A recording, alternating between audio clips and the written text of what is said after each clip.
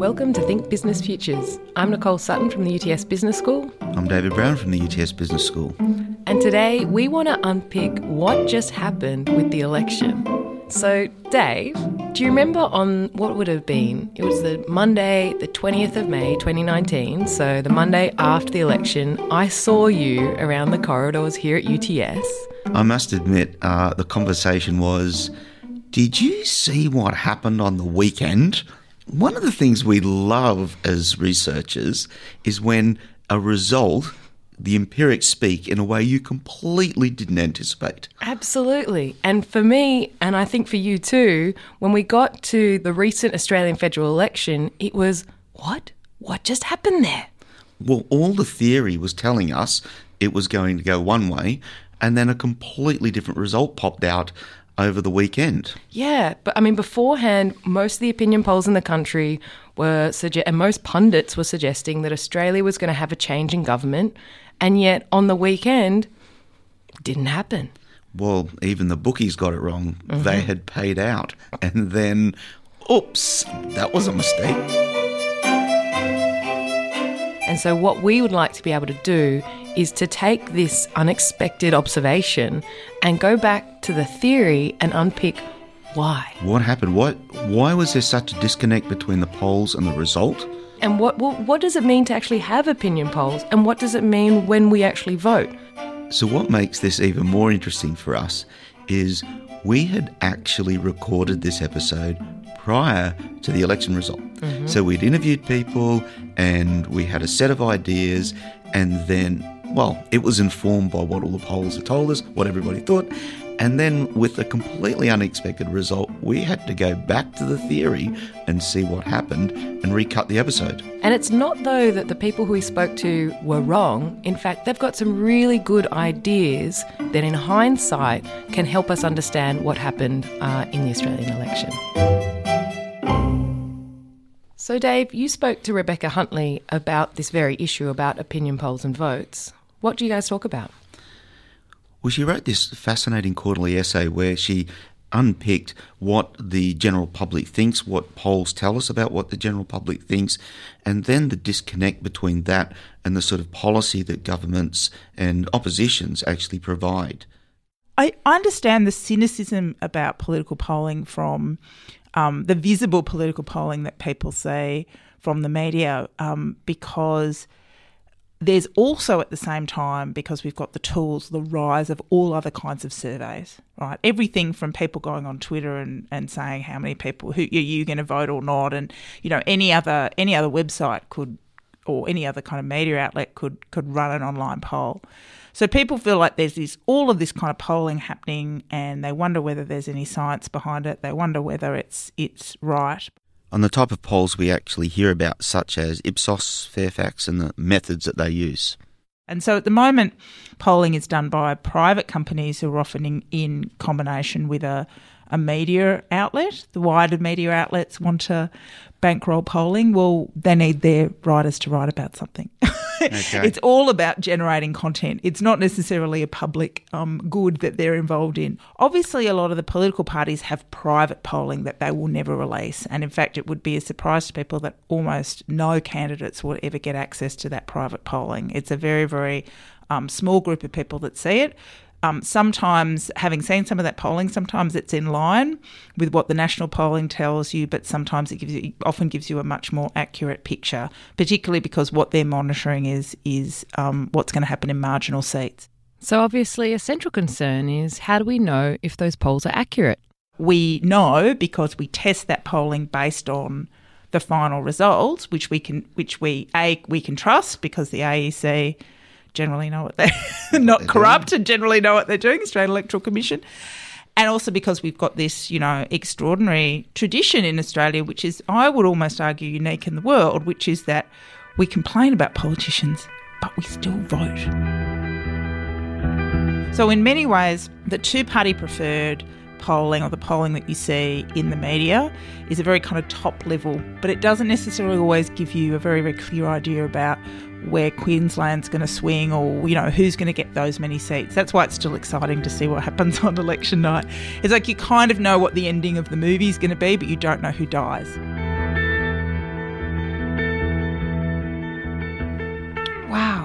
And it's particularly interesting because some of those observations and insights that Rebecca was having, keep in mind that was pre-election, actually really came to bear once we found out the results of the election a little while ago. What it provided such a great example of is how the problem perhaps wasn't with the polling itself, which captured what people were thinking, but it was the disconnect between what happened in the elections, how the election system it worked, or how elections themselves actually work, and the disconnect perhaps between that and what the public will actually think. The other thing, of course, and this is difficult, is that elections are won by winning marginal seats. If the environment is not 1 or 2 on a marginal seat, then it's not 1 or 2 on your agenda. Like, you might think 80% of the electorate might say environment is important, but if you have to win 5 seats where they want to put a mine to get jobs, then that's going to direct your campaign. And I think also part of it is politicians can sometimes have a very simplistic approach to how people see an issue. And they it's just an issue now, but it'll go away in the future. So they often find it very hard to conceptualise that electorates can shift and issues can change, and there's a cost to them in so many ways, a financial cost but also a social cost, to be ahead of what they often call the mob. So one of the points you made there about marginal electorates that are marginal.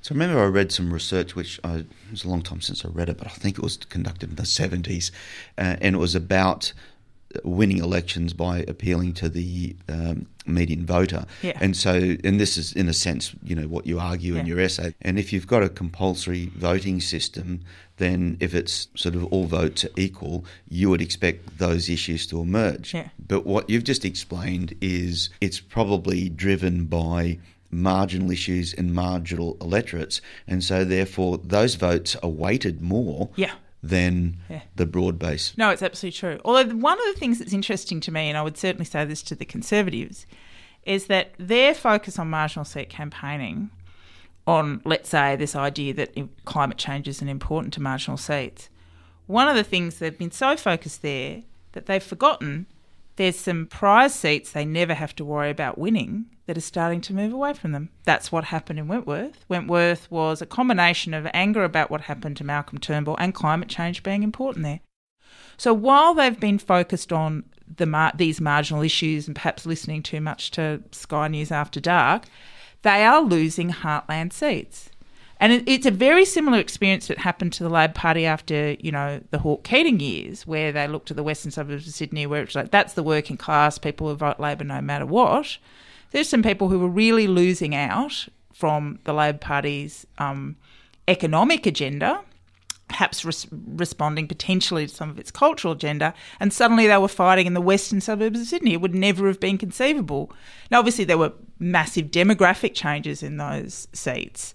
So there's a cost you pay by just focusing on the minority in the minority, is that you lose the larger picture and you lose, I think, a critical modern narrative about what your party should be about.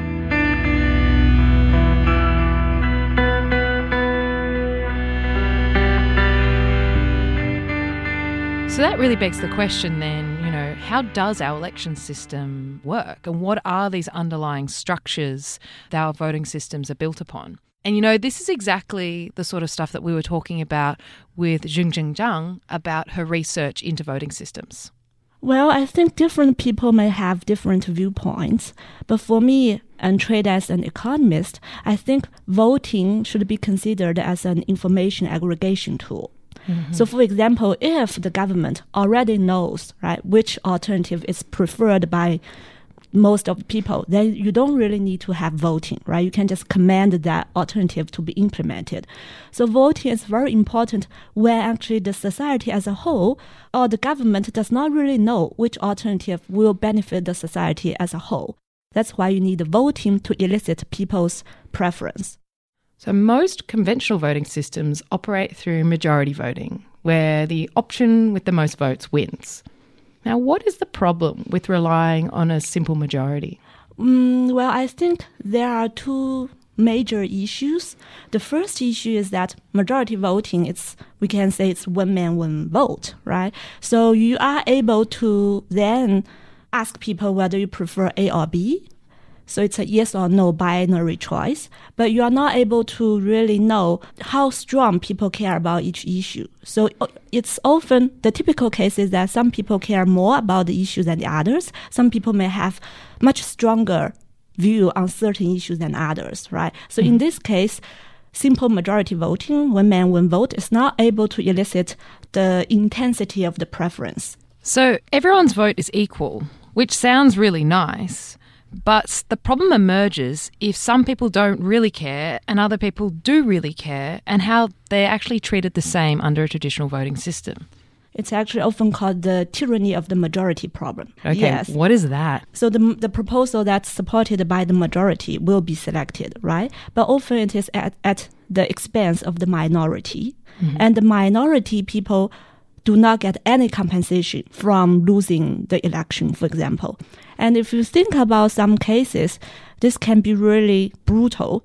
And she uses this example of a rezoning policy change where, because of the change, perhaps you're not able to send your kids to a good local public school. Or in another example, the value of your house drops dramatically. So there are situations where, in a policy sense, where people in the entire society all have an equal vote of a matter, but not everybody is affected equally by the outcome. And therefore, those intensity of preferences aren't being captured by the system. I think it's really untenable that people who suffer do not get any compensation. So when economists look at different voting systems, they're trying to evaluate or assess their effectiveness. That's what they look for, right? So the important measure that economists take is the efficiency, right? So how efficient the mechanism or the voting institution is. And you can define efficiency by thinking about the social welfare. Right? So an efficient mechanism should maximize the social benefit, taking into account all the costs and benefits, externally or internally. But what does she mean by efficient in the context of voting? So this took me a little bit of time to get my head around. But when economists are looking at the efficiency of a voting system, they're trying to understand the total welfare produced by a system. So what they're looking at is when we vote, we think about the individual welfare, like what's in it for me, what's in it for you, and how much we care about it.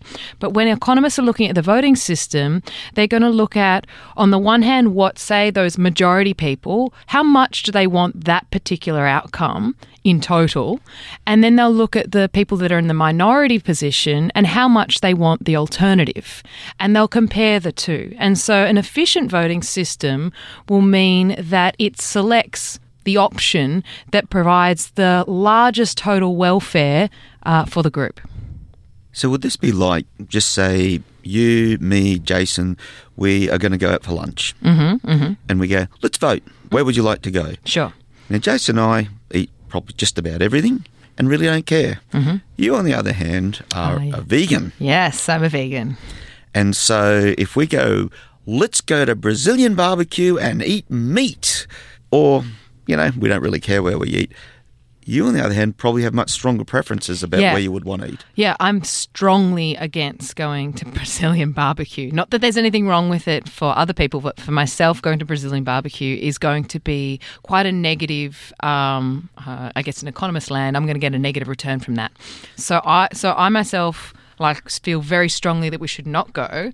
But if you two both want to go, but perhaps not as much, if we put it to a vote, you guys, as two of you, one of me, you'll win, even though I'm the one that is going to bear the cost. You're listening to Think Business Futures. To download this show, head to 2ser.com or your favourite podcasting app and look for Think Business Futures. On this episode, we're talking about voting systems, their problems and possible alternatives.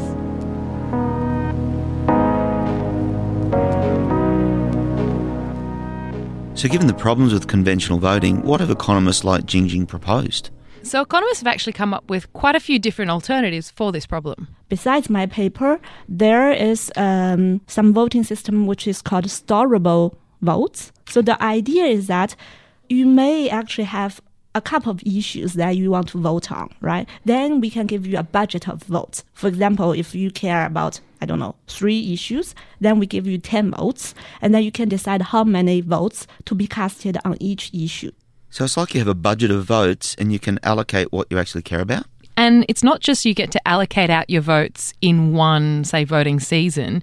If there's nothing that you're really interested in, you can actually store up your votes and save them for later for when you do have a strong preference for an outcome.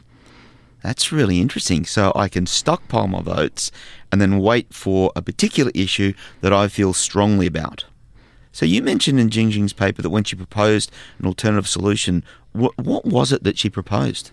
So she recently wrote a paper, and it's got a really cool title. It's called One Man, One Bid, where she proposed something called a quadratic bidding system. The idea is that people can actually submit a bid to express the intensity of their preference, right? So in the bidding system, then everyone can buy number of votes via bidding. But bidding is costly, right? So the important feature that make our mechanism work is that the cost has to be quadratic in the number of votes you buy. This bit's really important because the cost of buying additional votes becomes costly. It's an exponential cost. So if you want to buy 1, you pay $1. If you want to buy 3 votes, it's going to cost you $9. So the cost of each additional vote is going to go up exponentially. And because of that, rich people, if they want to buy election, for example, they have to pay a lot of money, right? Because the cost of buying votes grows so fast. That's why we don't think that's possible. So this is the first part. And the second part is also important because it deals with the tyranny of the majority problem. So now everyone has paid the money to buy the number of votes they prefer. And then we collect all the payments. And then we redistribute the payment in the following way. So every voter will get the average payment of other voters. So everybody gets a rebate regardless of the outcome? Right. So everyone gets a rebate, which is based off the average payments based on the bids. But for some people, they won't actually get that rebate because they've bid for votes. And so on the net balance, they end up kind of paying much more. If you don't bid, you get the rebate. Yeah, okay. Yes. So there's an incentive to actually just sit back on the fence, If you don't really care. If you don't really care, just sit back on the fence and you'll get a nice rebate. Yes. Aside from the extra dollars in your pocket from the rebate, what are some other unexpected advantages of Jingjing's bidding system? Well, in theory, it has very good properties. So I mentioned that we care about efficiency. So this mechanism has been proved to be 100% efficient. 100% efficient in terms of replicating people's actual preferences. And maximize the total social welfare. Okay, so in theory, it's actually going to maximize everybody's welfare. And then it is also individually rational, which means if you are a rational person, then you understand the incentives, then you will make the right decision to participate in the mechanism. So Rebecca was talking about the electoral system in Australia being pretty special because voting's mandatory. So in a sense, there's a built-in incentive system. But in Jingjing's model, it would work in countries that don't have mandatory voting by providing a rational financial incentive. And as an accountant, you're going to love the other feature. And then it's budget balanced. Now that is speaking my language. Budget balance. Yeah, essentially all the money that sits within the system then gets redistributed back to the people participating in the system, i.e. all the members of the electorate. So to get this clear, the bidding system in theory is going to be efficient and it's going to encourage people to be rational. And the third thing, it's going to be balanced.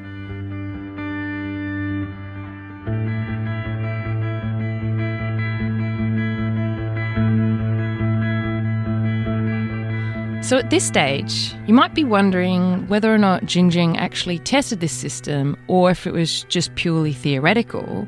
And she did. She went into the lab and she tested the bidding system compared to a traditional voting system using mock elections with study participants. And in fact, they went through about 20 different times. And then after they went through 20 different times, she actually asked participants which system they preferred. So which one did they choose? Do you want to take a guess? I have absolutely no idea. Maybe the new one? 90% of the electorates actually preferred our bidding mechanism. 90% prefer the bidding. 90%. Yeah, and we are very happy to see it. And also, we try to ask people to explain of their endogenous choice of the institution, right? Why do you prefer one man, one bid over one man, one vote? So we ask them to write explanations during the experiment, right after their decision. What did they say? Yeah, often people actually mention that with one man, one vote, they feel it's more like fate decides the outcome. They don't feel that they have control over their fate, right? But with bidding mechanism, because they can buy votes, so they feel they are able to influence the outcome more than the one man, one vote system. Now, of course, they also said they like the financial incentives of the rebate, which I guess is no surprise. I completely understand that. So this worked in theory and in the lab, but what does it look like in practice? I mean, if you created a voting system in which people could actually buy votes, that sounds like it could start to get a little tricky, don't you think? Yeah, I have to be honest. Before I interviewed Jingjing, I fielded this idea with my friends, over dinner parties and so on. And for most people... I just have to interject there. Like, this is what you talk about at dinner parties? Oh, my goodness. All my friends have been subjected to hearing about alternate voting systems for the last few months. I think they're over it. Maybe that's one person, one wine. Yeah, well, anyway, at dinner, when I suggest to people that I'm talking to an economist about a system where people can buy votes, and in theory and in practice this is actually meant to be more efficient, for them they recoil against the idea that you could potentially be involving payments in an election system. I guess there's a fear out there that you have some extremists that could come along and buy an election. Well, I guess look what happened with our Clive Palmer and the election. That's one of the arguments around that, right? Well, funny you should mention that. So I actually put this to Jingjing about the criticisms about people buying votes in elections. Right. I've heard of those objections many times now. I think there are several things that we'd like to respond to this. The first is that if you look at the current system, rich people are buying election via excessive campaign contributions, and those money are most often just wasteful activities, right? Like negative ads towards the opponents, things like that. As economists, we acknowledge the problem, but we take good use of it. At least we collect the money, and the money will be redistributed to people who suffer from the outcome. The second thing is that it's more like our methodology, right? Or for me at least, because I think myself as an engineer in economics. What I mean is that I think a successful design is not the case of the achievement for perfection, but rather it should be the case that is to achieve the minimization and the accommodation of imperfection, right? So there are those problems. We are aware of those problems. So by having our mechanism in reality, it does not mean that we rule out other possible laws, right? You can have laws to set up to reduce the possible vote buying problem. Yeah, so that's kind of an interesting point that she's making, that all these adaptations, like the adaptations we know that happened with the Australian electoral system, say 100 years ago, with the introduction of mandatory voting or the vote for women, all of these things were relatively novel, if not abhorrent at the time, and designed to deal with specific flaws that people saw at the time. So this is one adaptation to deal with one specific problem. I guess it's pretty clear that despite the development of voting systems, there are significant structural challenges. So it's good that we've got really smart economists who know about markets and behaviour actually working on this sort of problem, because presumably beyond the context we've been talking about, which is elections, there are all sorts of other contexts in which you could apply this sort of system. So I was thinking about an earlier discussion around development in your local area or community choices over all sorts of different social issues. You could apply this kind of system in that context and drive much better outcomes for the community as a whole and for individuals within it. What do you think? Yeah, even within organisations. This could provide some sort of blueprint for how in group situations, that group might make a decision. So in organisations, you have committees and things are put down to a vote. And sometimes they have consensus voting where everyone has to agree. But a lot of the time we have this majority wins scenario. And the theory that's in Jingjing's research would point to some of the problems if you rely on that. So I can see lots of different circumstances where you'd want to have intensity of preferences more reflected in your voting system. That brings us to the close of this episode of Think Business Futures. Think Business Futures is recorded on the lands of the Gadigal people of the Eora Nation. We'd like to pay our respects to elders past, present and emerging. Until next time.